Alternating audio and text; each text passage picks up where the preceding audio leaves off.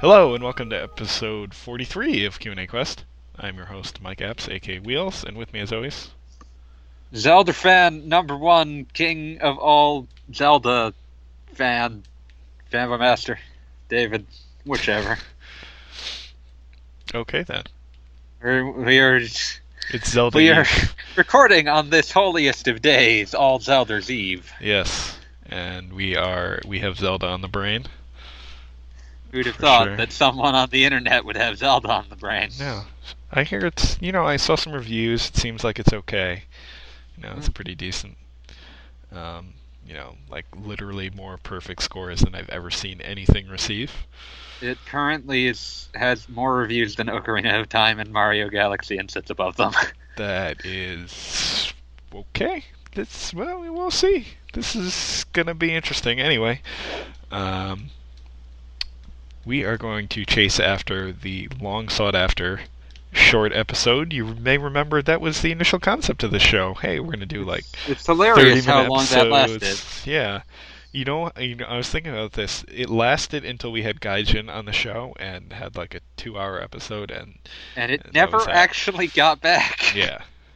So, we are actually recording pretty late, so this episode is not going to go super long anyway. So we're going to set some time limits. We're going to set some time limits on these questions because some of the things asked this week could just be us droning on and on forever, and You assume not that really I will necessary. not drone through the buzzer. I will not be silenced. we will see. Don't forget, I control the recording software. Yeah, but you're also lazy. That's okay. It's true, and I'm also playing Destiny while we're recording. So You're a monster. I was like, oh, good. He didn't manage to pick up a midnight switch. He won't be playing. Oh, he's just playing Destiny. It's Iron Banner week, and I've already. It's always Iron Banner week. No, it's only like once. Is it? I don't even know if it's once a month, but yeah, it's a week, and this time it happened to be the week of Horizon and Zelda, which is awful.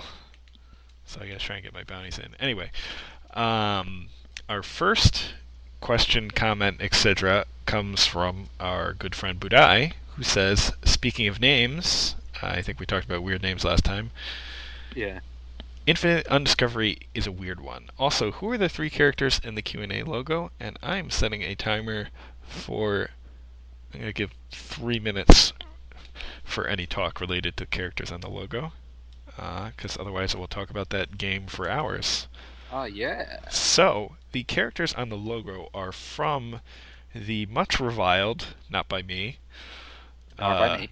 Final Fantasy Crystal Chronicles Crystal Bears, which was that weird, Your Nintendo Wii. yes, entry in the Crystal Chronicles series that is difficult to describe. I would best. The one that's not a multiplayer, vaguely Diablo-ish game. I would call it an open world adventure minigame collection. It's very strange. A lot of telekinesis going on. Yeah. It's difficult to peg down, but it had some fun characters, fun story. It has a gorgeous soundtrack. Yes. Just Great art. It's like chill gameplay. It's a very good game to relax with. Yeah, and a lot of the activities are pretty fun. Obviously, some of them kind of can be misses, but there's a lot of fun, and the combat is really interesting. And it's not really presented in an RPG-ish fashion because most of the combat encounters basically reward you with an extra, let's call it a life container, since it's Zelda Eve. And All Zelda's Eve. And they're sort of puzzles, and they have a time limit. At which point the encounter resets, like all the enemies that are gone respawn. So if you haven't killed everything, everything just respawns. But yeah, it's pretty interesting. Like you can do things like throw different things, take a skeleton's head off with your telekinesis, and throw random things on for its head instead, and humorous things comes from there. It basically does some neat things with the telekinesis, and most of the mini games are based around it. It was one of those games that came out when the Wii had come out, and people were like, well, what do I play on this? And it's like, well, you can play this. And they're like, but that's not the AAA game I could be playing on Xbox 360. This game sucks. And story-wise, it does some interesting things with like the whole mythology of the series. Like the big thing is each of the 4, I want to say, races in the Crystal Chronicles world have like their own crystal.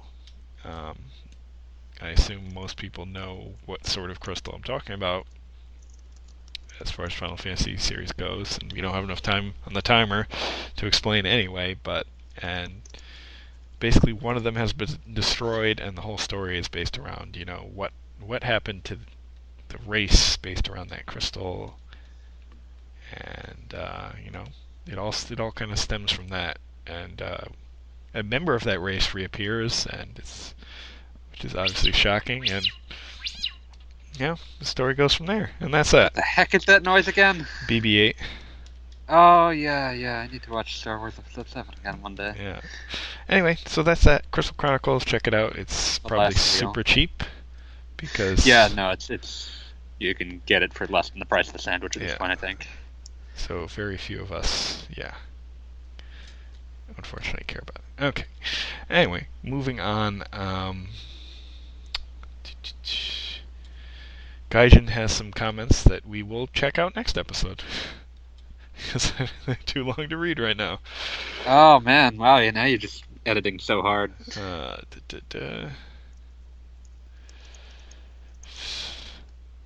And here's a question from Strawberry Eggs. There's an unnamed Tales game slated to come out on the Nintendo Switch. What do you believe it to be? A port of Berseria? Whatever the next game in the series will be, a port of Tales of Symphonia Chronicles. I understand why it isn't released on the Wii U, but it's sad that games that originated on Nintendo systems didn't get an HD release on one. Something else entirely. I'm sure you know this, maybe you forgot, but Symphonia did come out on the PS2. It was a later port. And that is probably what sold more in Japan, since the GameCube did not do well in Japan, if I recall correctly.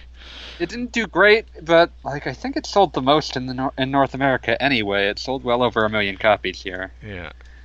But I feel like the broader point is more like, technically the Chronicles version is based on the PS2 one. It has some extra side quests, like a casino and such. But I do agree with like the idea. It's a little sad that it came out on basically everything else. Yeah. I wouldn't expect because, like, that game is the only reason that the Tales franchise has any foothold in the US. Yeah.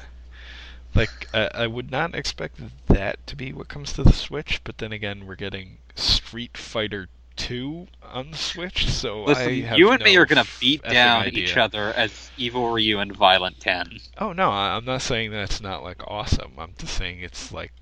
Weird. Very strange. Ultra Street Fighter 2, the final challengers. There's no more challengers after this. Yeah.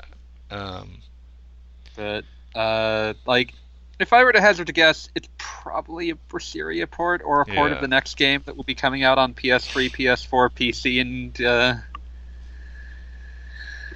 and yeah, like, I feel like the days of them giving a different mothership title to both PlayStation and Nintendo owners is probably kind of gone. Yeah.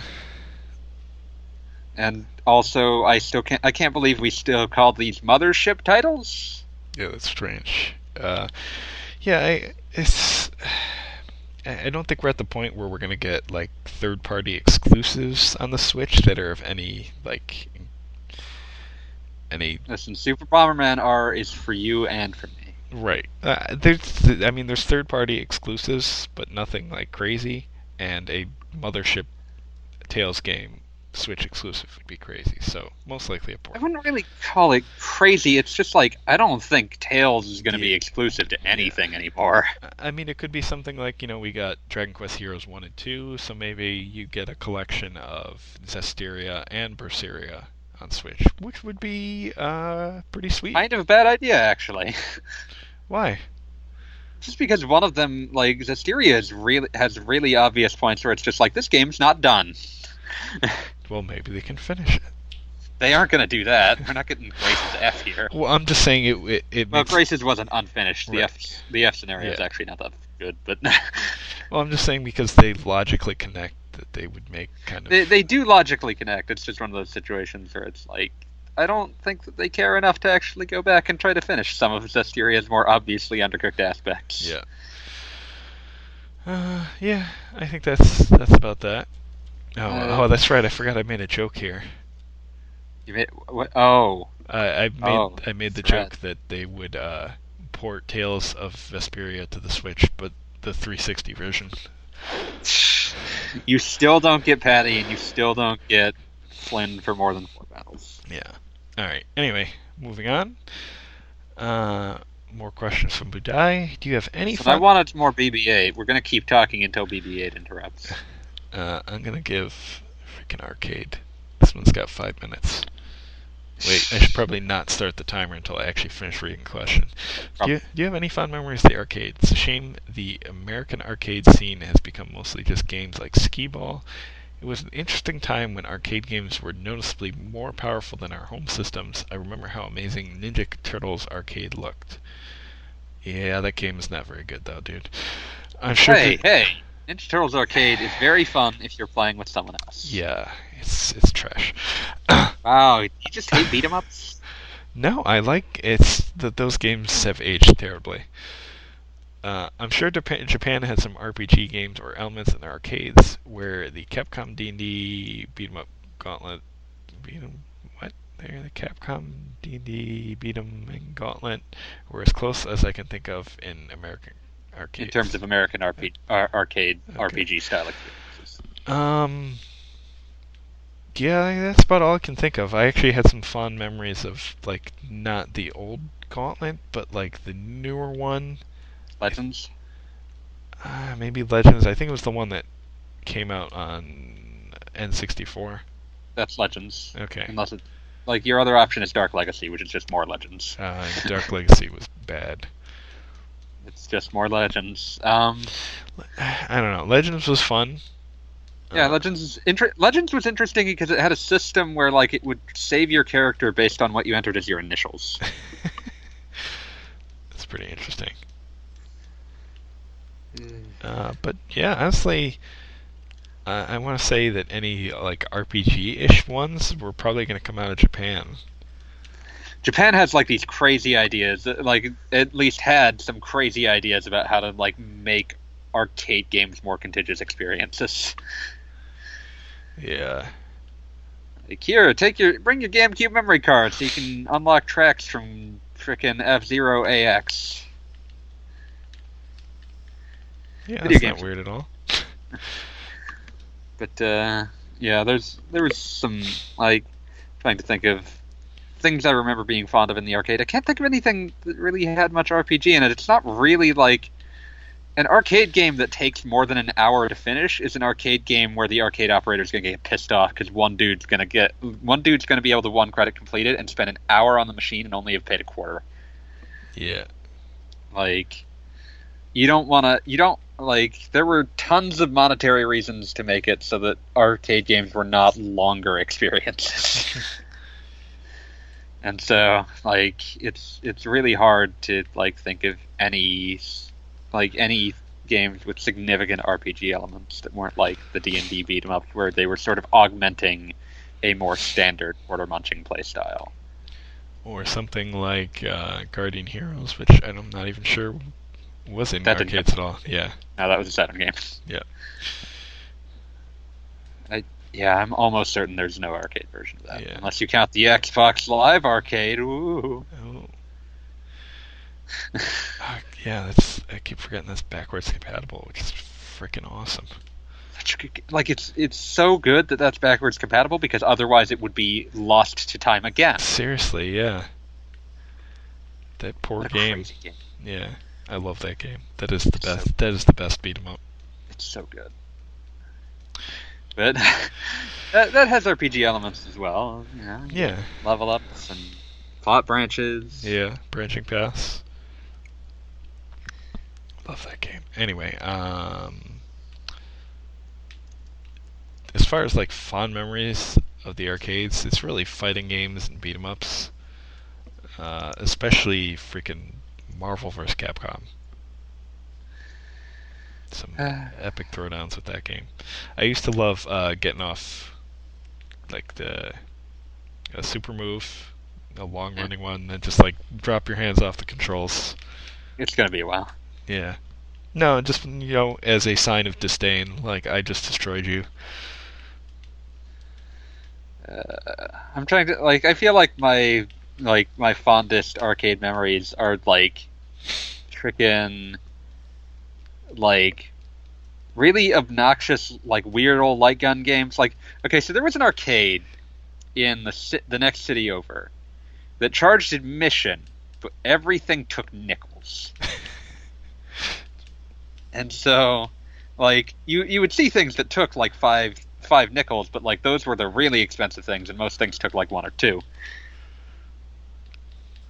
But it's they imported arcade machines, and those got weird. There was a Fist of the North Star. If you're familiar with that franchise, there was a Fist of the North Star arcade machine they imported, where you had these 2 giant plastic boxing gloves, and there were giant plastic targets that would pop out from up and down the thing, and you were supposed to just punch all the targets. And if you've ever seen Fist of the North Star, there'd be points where you would get into fights with a guy who was an episode-ending villain, and it would challenge you to do Kenshiro's 100 crack fist, where it would just all the targets would light up, and it would challenge you to hit them 100 times within 12 seconds. It's an exhausting game, but it's kind of amazing. Sounds kind of amazing. There was also, that was the only place I ever played Gun Survivor 2 Resident Evil Code Veronica, which was the arcade light gun game based off Resident Evil Code Veronica. It's not very good, but it's super weird, and it was the only place I'd seen it. They imported a Drum Mania machine for some reason. It was a weird it was a weird place, but it had a lot of interesting stuff. Oh, that was also where I learned to love Metal Slug X. I love Metal Slug X. DDR? Oh, yeah, they had a real nice DDR machine. But for a while there, every place had a DDR machine. Yeah. But yeah, they had a real nice DDR machine. They had 18-wheeler American Pro Trucker. All those arcade games that shout at you all the time. I feel like there's some really cool Jurassic Park light gun game where you had to actually climb into some sort of jeep. Oh yeah, and it shook around a lot. Yeah. They had that. Good times. It was a real nice arcade. I was impressed. I think they still exist. I haven't checked them in years because I feel like I'll be depressed if I walk in. Yeah. But yeah, nice place. Yeah. But yeah, that and playing Battletoads arcade for the first time was a revelation. Battletoads arcade is amazing because it's bafflingly violent. You get to the second boss, and it's a snake. It's a giant snake that will bite you to death, and when you kill it, your Battletoad kicks its head off, and a geyser of blood spurts out its neck. Wonderful. Baffling. Utterly baffling. Final that's also thoughts? one of the only arcade. That's one of the only arcade games I've ever beaten, because me and my brother started playing it, and my dad just pulled out just went to the quarter machine and just exchanged a 20, and just kept giving us quarters until the game was over. Nice. So that's kind of a fun memory. Anything else? Final thoughts? Simpsons arcade game is still good. Yep. And it's weird because it was made during the production of season 1. It has Black Smithers, but also it has a bunch of Life in Hell references for some reason. And it was made by Japanese people, so I'm very curious who gave them reference material for Matt Groening's non-Simpsons comic he'd been making since the 70s. Good question. And it references a joke that like apparently they had wanted to do at one point where Marge's hair would like be where they would reveal that Marge's hair was done up in a beehive to hide the fact that she had like life in hell rabbit ears. Like if she gets electrocuted in that game, you see her skeleton and it has the rabbit ears. Weird. It's a loving game, very interesting. Yeah. Love the Simpsons arcade game. Better than the X-Men arcade game. Oh man, but the X-Men arcade game was 6-player if you got the right cabinet, which kind of made up true. a lot. Also, welcome to die, X-Men. X-Chicken. Alright. Oh man, that reminds me, did you hear that Patrick Stewart is applying for U.S. citizenship? I did not hear that. I'm so proud to think of Patrick Stewart as an American. Think about that. That's pretty cool. Alright. Alright, moving on. Next Budak question. And I'm going to give us exactly 1 minute to answer this. I refuse to be bound by your protocols. Is Dark Souls a JRPG or not? It is an RPG made in Japan, but it does not follow the tenets of the form that we would expect from a JRPG. Yeah, that pretty much sums it up. It all depends on your definition. Like, I feel like seems to use a different one. I feel like, at least for my personal definition, JRPG is a form rather than a place of origin. Right. Because there's a lot more interesting to be said about the similarities of games that are actually attempting to be similar. There is interesting things to be said about games that aren't attempting to be similar, but which, due to natures of the cultures that created them, share some sort of strange similarity. But in general, I find it a more useful active definition to say that a JRPG is something that carries a certain form about it, and it's much in that sort of like, I couldn't put a name to what it is, but I know it when I see it. Makes sense. I concur. And also, let's be real, people are trying to pretend that Dark Souls is its own genre, so let's The Dark Souls of X. I'm still so angry that I've seen multiple places call Neo a Soulsborne. The worst phrase. That's terrible. Like, people complained that Metroidvania was an ugly word. Soulsborne is a worse one. It's terrible. Alright. Rank these new games based on interest. Tides of Numenera. That's Tides of Numenera. Torment Tides of Numenera. Thank you. Zelda Breath of the Wild, Nier, Horizon Zero Dawn, Mass Effect, Persona 5. Well, we're recording this on Zelda Eve. Yeah, so Zelda. I'm going to say right now, there's probably going to be a Persona 5 Eve. Yeah. So I'm going to put that one as number 2 for me. Wheels can't really rank Horizon Zero Dawn because he's already playing it. Yeah. It's awesome. Yeah, but it's also not something you're hyped for because you already have it. Yes. Hype transmutes into enthusiasm the second that the object is attained. I am already horribly murdering metal dinosaurs. Listen, robots are kind and good, and you shouldn't be killing them. Nah, they're really not. They're jerks. You're awful. Robots shall inherit the Earth. Yeah, that's kind of the point of the game. They kind of did. I'm just saying, I want them to inherit your face. I want them to eat you. That's, well... Also the point of the game. They don't eat of the flesh, they eat of the metal, sir. Okay, so listen. So all Zelda's Eve. Zelda's number 1 for me. Persona 5's number 2 for me. Horizon, I'm very wait and see on because I've heard very good things about the opening, but I'm not sure how well it sustains itself. I distrust Guerrilla Games. Yeah, I mean they need to earn people's trust. Listen, they've produced an unbroken stream of garbage for the past decade and a half, so there, I said it. The last Killzone was actually pretty good. So I'm going down the list, and they made Shell Shock Nom 67, which is the worst shooter. And they made Killzone 1, which is also the worst shooter. And they made Killzone 2, which is just Killzone 1. And they made Killzone 3, which is just Killzone 2. And thus, by the community property, is also Killzone 1. And I've heard Killzone 2 is good, but it is too red for me to play. it's too gray for me to play. It's just Like there was literally no color. It's so like the games. It's amazing that the games could be so technically masterful and so heinously dull to look at. Like the art direction is so bad.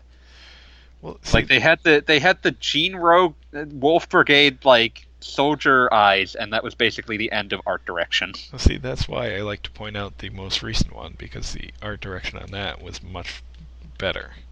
Well, that might explain why Horizon has good art direction. Yeah. I can't say much about the game itself, but like the world and art design of Horizon are like leaps and bounds better than anything they've ever produced before. So Well, the most recent Killzone, so the first three all take place on bland, whatever, military world. Algaria. Yeah, and the newest one takes place on the world of the people that were invading bland military world. Oh, okay. So I was thinking. Okay, so that one takes place on the Helghast homeworld. Why do I remember the name of the villain of the space Nazis? I don't from know. Yeah, so Killzone. the whole thing with that one is Helghast world went boom, and now the rest of I don't know if there's like a federation or something. I'm gonna call it. I believe that the organization that you fight for, at least in the first Hellzone, was called not Hellzone, Killzone. It's called the ISA. Yeah. Why do I know this? It's Please not tell them. me. So I'm gonna call it the United States of Space is like, yo, ISA, that's effed up. Helghast now owns half your world. Wow, rip. Well, you did blow up a planet. Yeah, so they split the planet in two via a giant wall, and the single-player missions I played were varied and interesting. Like one on a spaceship with no gravity, one like infiltrating some kind of building, and I forget what some of the other ones were. But the moral of the story is the art direction was much better. No, that's an important thing. Like it's interesting how much you don't recognize how important a game's use of color is until you played like Killzone 2 and realize what a bad use of color looks like. But the joke I like to make is Horizon is all the pent-up creativity by Guerrilla Staff. A decade and a half pent-up creativity. But yeah, like I am interested in how that looks long term. What were the other games that were mentioned? Nier. Pass.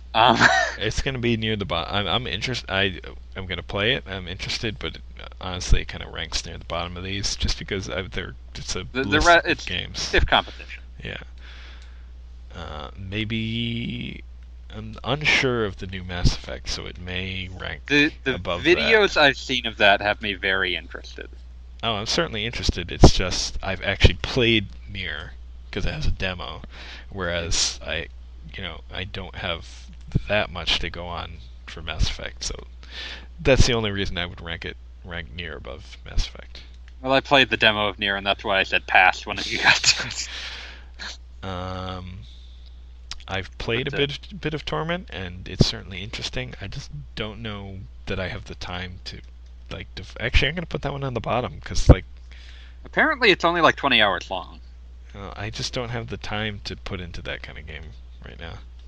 I'm really frustrated because I love everything about what I've seen of like Torment's like writing, and like the setting looks really neat, and I still hate anything that tries desperately to like adhere to the idea of like PC RPGs need to look like Infinity Engine games. Yeah, it's kind of an ugly game from what I've played. Like I'm not even talking about just that. Like, just the perspective. Like, why did all of these have to be married to this obnoxious 45-degree perspective with like obnoxious pathfinding like setups? Like, I guess because part of their, I guess they're trying to sell on that nostalgia. I guess.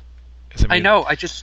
I love everything about them except the act of interacting with them, and like I can get over it for things like I enjoyed what I played of Pillars of Eternity. Like, that's a very good game. But like, please, I'm interested in your. I understand I'm not your primary audience. I'm interested in your game too, And please, just switch to a perspective where I can control your frickin' video game.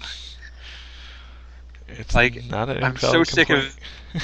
Like, if you switch to a top-down perspective, suddenly, like, half of my complaints go away, because suddenly, like, you can just intuitively give me joypad controls to move my character around and have other characters follow me. Yeah. But right now it's obviously Zelda for me, but Persona 5. If I were to rewind like a month when I wasn't on the eve of Zelda, it would be Persona 5. So it's really probably Persona 5. It's one of those things where we are jinxed by the fact that Zelda is just about to come out. Yeah. But, oh man, Zelda. All right. What else we got from Budai? Y'all mentioned trying to recommend better games than Vesperia and said Grace's F, which I do love Grace's F. It's no doubt a better battle system and level up system. The setting titles for skills up in this game was almost a perfect system, but Vesperia has a huge, varied world map. That this made me feel like the game was a PS2 game on steroids. Am I just weird, or did world maps... So this is the real question here. We're going to ignore... This could be a very long Vesperia question, by the way. Yeah, we're going to limit this to 5 minutes. You're going to say that, and then I'm going to talk about world maps for another 20. Yeah, and then I'm going to cut the recording off. So, am I just weird, or did world maps fall out of favor way too quick for little reason? I can see trying to make a world map that is like a field map a la Dragon Quest VIII, but was Zillia's attempt to add fields worse than Abyss and Vesperia's amazing world maps. I totally disagree with you on Abyss. Abyss's world map is total, pardon my language here, total shit. Like, absolute, utter garbage. And its world map is interesting mostly because it changes a lot. I guess. It ran horribly, for the most part. Oh yeah, it's the frame rate on the world map of Abyss, at least on the PS2, it's a little better on the 3DS. Yeah, but the frame rate of Abyss's world map on PS2 is a travesty. It's also just like ugly as sin. It's not good. It's very barren. It's like it makes it look like the game got pushed out a little early. Yeah. I love both studio games, but I just like having the epic world map from previous games. That's understandable. Like, the abstraction allows you to fill in the idea that there's a world here that you're just, like, is just out of sight, and allows you to sort of think to yourself, there is more to this world, and it gives it a broader sense of scope that your mind sort of fills in. Yeah. Whereas when you have, like, these eternally interconnected fields, you run into this, like, where would there even be space for more world than what I'm seeing? Right. And I think the problem comes in that, just looking at Abyss, those world maps can kind of not necessarily turn out as well when you're using more of an advanced graphic engine and not exactly, I guess, using all of it for that world map. Like, what I'm getting at is, if you look back at a lot of older RPGs, they're doing a lot with less, because, like you said, your mind can fill in a lot of different things, and you can just make a world map out of nice looking tiles. It's not time consuming, it looks nice, and it makes sense in the context of the game. If you want to make a similar world map in something like Tales of the Abyss, or something like, just, I don't know, throw out something like Final Fantasy 15, it's not going to look right unless you're putting a lot of effort into it, and that's a lot more effort than any of those old world maps in the old games. So I think that's part of the reason they fell out of favor. I would also argue that part of it is just that the more that you have, like, realistically styled and proportioned characters, the more the abstraction of the world map is distractingly strange. Yeah.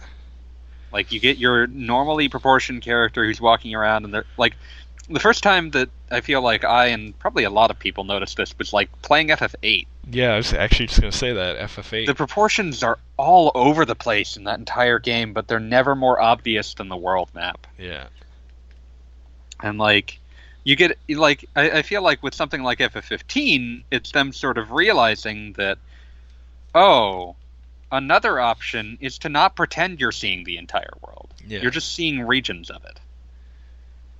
And, like, that gives you a bit more leeway. Like, here's this big giant map. Okay? That's not the world, that's just a bit of it.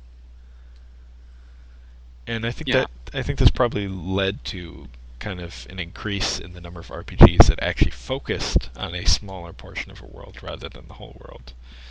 Because you can kind of The Trails games also do that very well. Yeah, because you can kind of flesh out one smaller area and make, all the parts nice and finely detailed and not have to kind of make a bunch of empty space, I guess is what I'm getting at. I will say that I do occasionally miss, like, games that have world maps that really feel adventurous. I'm a big fan of Skies of Arcadia's world map. Not played that, but Skies of Arcadia's world map is great because you'll occasionally find things that are just discoveries, and they don't do anything. You can't land on them, but they don't not do anything. But like you can't land on them. You can't really interact with them other than to discover them. But when you discover them, you get like this little piece of like world that's like, what is this even doing here? Where did this come from? We don't know. It's kind of from an earlier place. You can find bits that sort of like map to the idea that like, oh, here's how this analogs to Earth, and like it's really neat. Skies of Arcadia is amazing. Please come out on everything again, please. That would be cool. I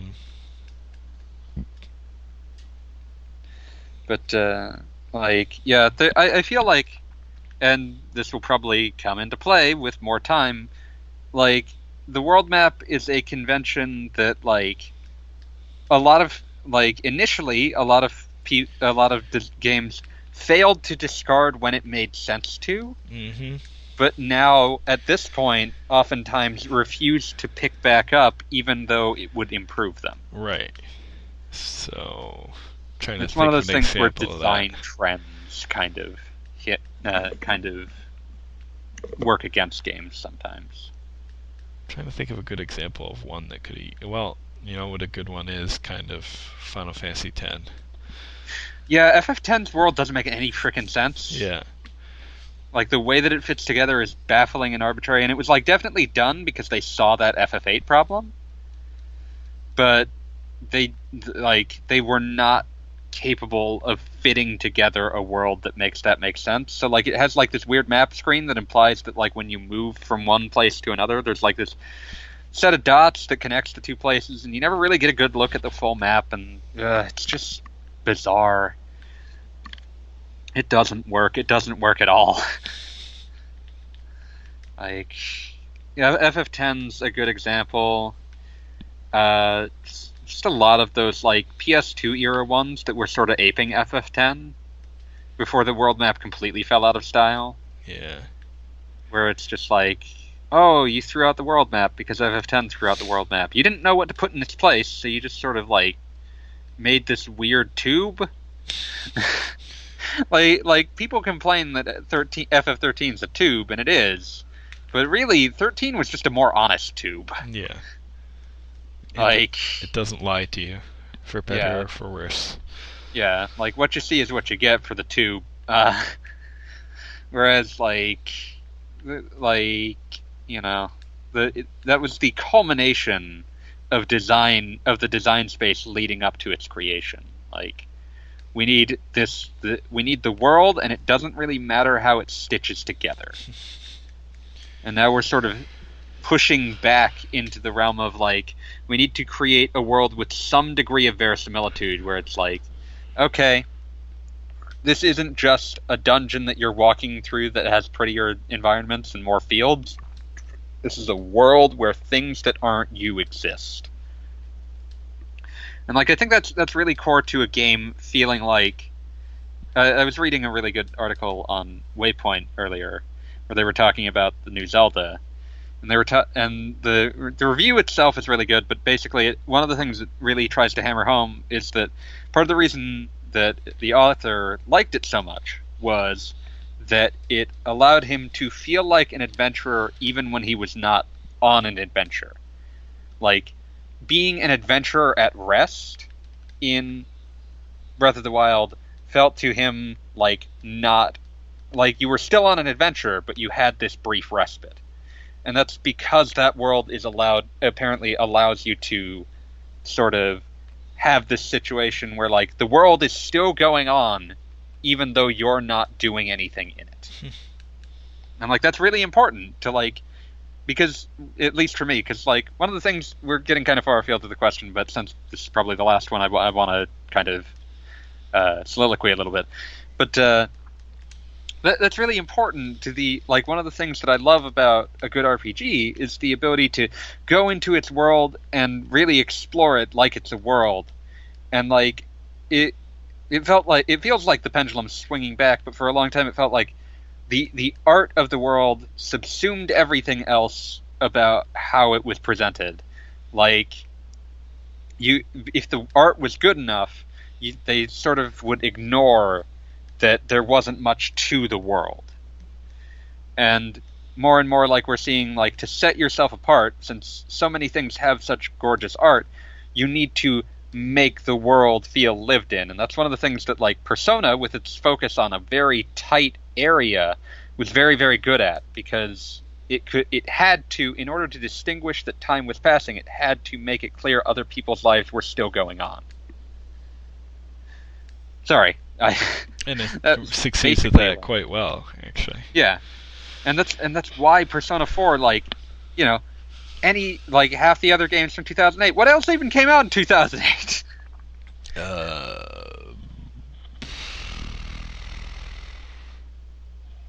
But I could still tell you just about everything in Persona 4, what every NPC is doing at any given time, because they're all doing things. Even if all the things they're doing are like an anime stereotype, they're still all doing things.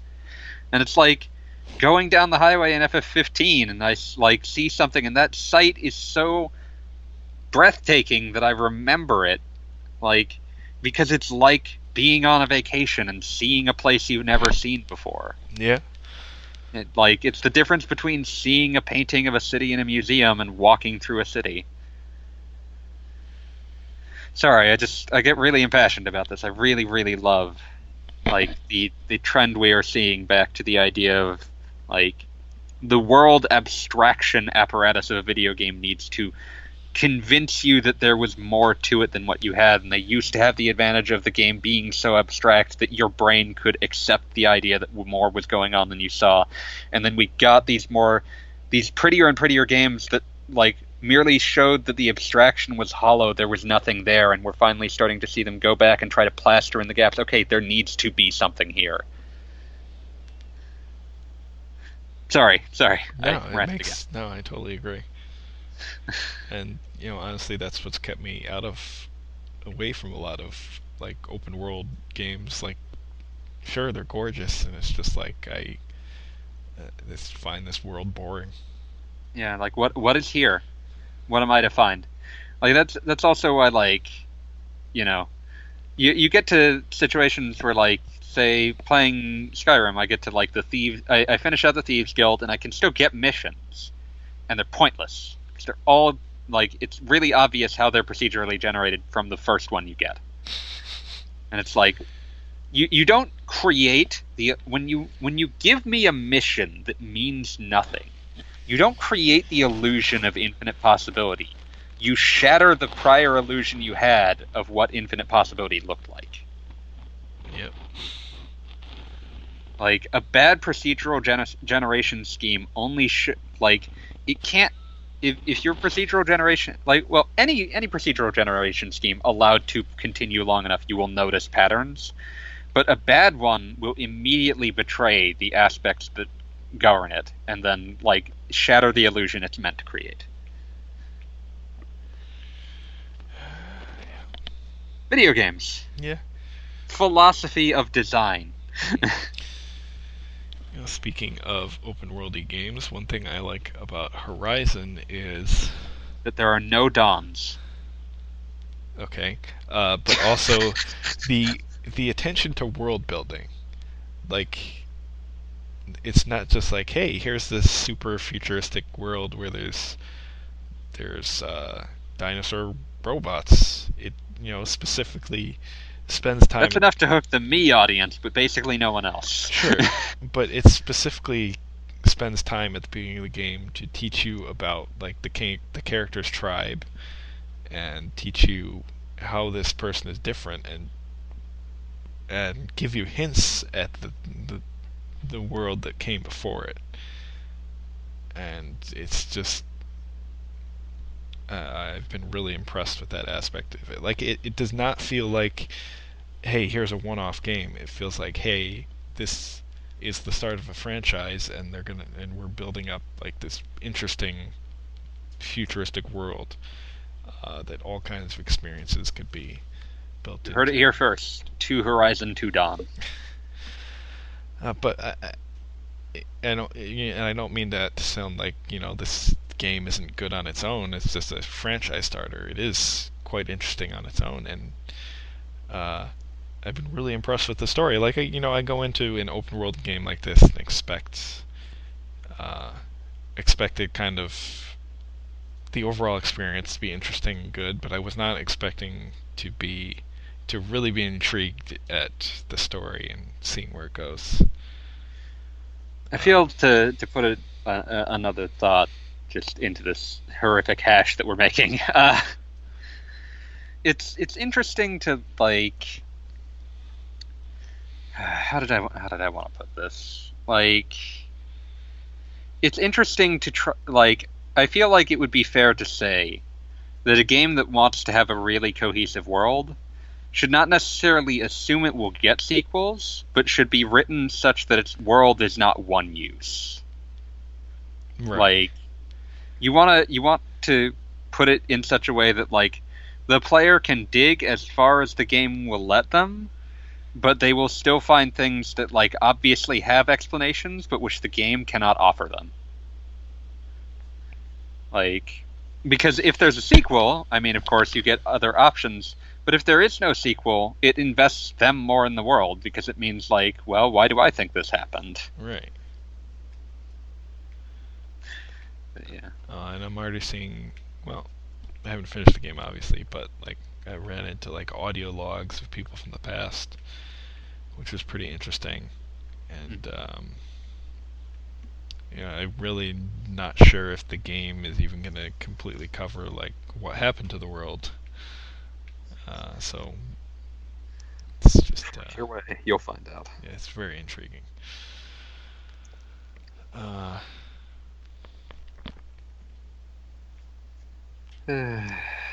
I'm really kind of just looking forward to just wandering around and seeing what sorts of hints at different things I can find. Yeah, that's a. It looks like there's a lot of game there to uncover, so like I hope that your impressions continue to be as positive as they've started. I hope so as well. And kind of one thing I've been impressed by so far, I guess, is I guess how dynamic combat is.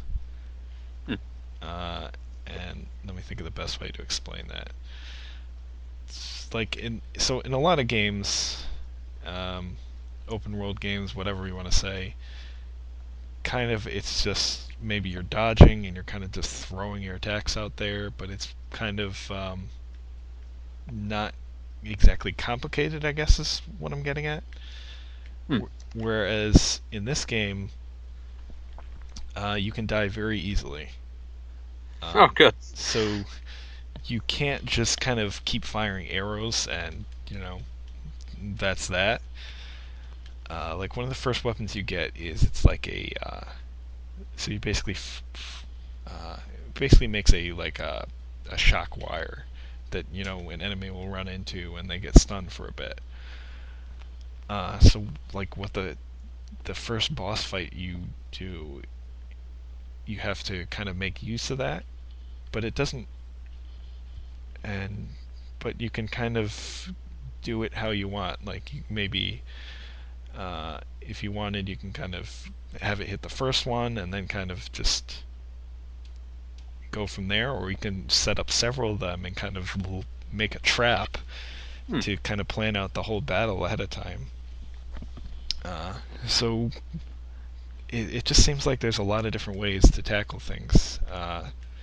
Kind of the second boss I fought, you don't really get to do a lot of planning. It just kind of happens. It's like this giant metal thing attacks a village, and you kind of have to just figure it out as you go. So it was like, okay, find the weakness, try and get a tripwire up, hit the weakness as much as I can. And I think there were like two things. I think when one of them exploded, it kind of went down, so I kind of got an opportunity to get some hits in on the other. You're a murderer. Yeah. How do you do this? I don't know if that explanation was anything just other than rambling, but it's not simple. Just four robots trying to make their way in the world, and look what you're doing. Get out. It just requires, I guess, more of your attention and thought than you would normally expect from kind of an action-y open world game. Like this is always my problem with the combat in the Elder Scrolls series, right? Mm-hmm. It's boring. Like it's not much to the combat in Elder Scrolls. And some of them exceptionally boring. And since it's something that happens a lot in the game, like there's a fair number of combat in it, it kind of drags down the whole experience. So in this case, to make the combat a lot more distinct and also dangerous, because your character can die so easily, you can't kind of just ignore it. You have to think about it and pay more attention to your surroundings and move more carefully, and I've been really impressed by that, and hopefully it continues throughout. And you don't just become like a super badass by the end of the game that can destroy anything. Yeah, that would be nice. But then again, there's also the situation where, like, to some extent they want to design that in because that's what some people play for. So we'll see how they walk that fine line. Yeah, I guess the other thing is I didn't mention is it has a difficulty setting, and I chose hard. So it's probably of course you did. It's probably a lot easier. Of course you did, you giant frickin' nerd. But I mean, even if you're playing on an easier setting, you still have to take a lot of these things into consideration. Yeah, I'm just gonna keep calling you a nerd. Like none of the weapons I've seen, other than like getting a better bow, are like, like a rocket launcher or a super powerful thing. It's all like traps and different tools to, I guess I would say, control the flow of combat and give you chances to attack weak points and things like that. So. Oh, my brain is dead. I'm thinking about control statements now. Oh god, that's bad. Please kill me. Also, one of the things that throws you in right in the early game is you get ambushed by a bunch of enemy hunters, and you have to kill them all. And drink their blood for sustenance. No, it's just pretty intense. Like, it's one of those situations in a game you'd normally think would be mostly like a cutscene, but no, it's like you're being attacked by all these guys. You have to fight them all. Good luck. Do it now. So at that point, I was very glad I took the skill that lets you zoom in and slow down time to aim. That's a pretty impressive skill. Yeah. Well, it doesn't actually slow down time. Skill, tripping balls. Tripping them balls, yeah. So Horizon, it's probably not going to be what you want to pick for an open world game over Zelda, but I highly recommend everyone check it out. And I applaud Guerrilla for doing something different, and I applaud Sony for finally letting them not make terribly boring first-person shooters. I wonder if their more buddy-buddy relationship with Call of Duty caused them to finally stop caring about Killzone. Probably did, to be honest. Although I don't think the later Killzone games sold very well anyway. I think the Killzone Shadowfall did quite well at PS4 launch. It probably did. Yeah, there wasn't that much else out anyway. Yeah, people always forget how bad launches are after the launch is over. Yeah. Let's talk about the PS2 launch. Oh man, I want to remark on something because I thought about it this morning and it was like, wow, that's kind of crazy actually. So Sega pulled out of console manufacturing in February of 2001. They had a GameCube launch title ready in November. Alright, that's pretty crazy. That's like 9 months? I can't imagine Nintendo sent them a dev kit before they pulled out, so... Which game was it? Super Monkey Ball. Yeah. I have no idea how like, that must have been nuts. They must have been working on that before they... But, how would they get... Okay, again, my problem. How would they have gotten a dev kit to start porting? I don't know. It's a good question. I got nothing. Like, Super Monkey Ball was an arcade game called Monkey Ball. So, like, the game itself, but although it was being developed, like, it came out in August of 2001 in Japan, and then, like, it was a GameCube launch game in that November. Yeah, it's pretty weird. Yeah, I have no guesses. I've been thinking about that all day. How did they do that? Lots of overtime? I don't know. Alright, anyway, let's wrap this thing up. I know there's probably a few more questions in this thread that we will get to next episode. There are. But we wanted to make sure we had something out before both of us get absorbed in Zelda. That's true. And I will also be going to PAX East, so that will delay further recordings. So, yeah, we'll see you next time. Send questions in on the forums. You can hit us up on Twitter. Oh god, I'm going to pronounce it wrong, aren't I? Atelier article series, the first episode of that should be going up soon. It got a bit delayed, but that should be going up soon. And I should be getting another one out probably by the end of March. And it should be more regular from there. And I think that's it. I believe in your ability. And I'm also playing East Origin, so I'm probably going to do a review of that once I finish that. So good. Guys, review, very, very good. Good times. Good video game. Port, well, I hope they patch it by the time I am writing a review. You hope that they get rid of any freeze issues. Yes, well, I only had one freeze, and the other issues are relatively minor. But and still, I honestly think I ran into them on PC as well, but issues to note nonetheless. Anyway, we will see you next time. Peace. See you next mission.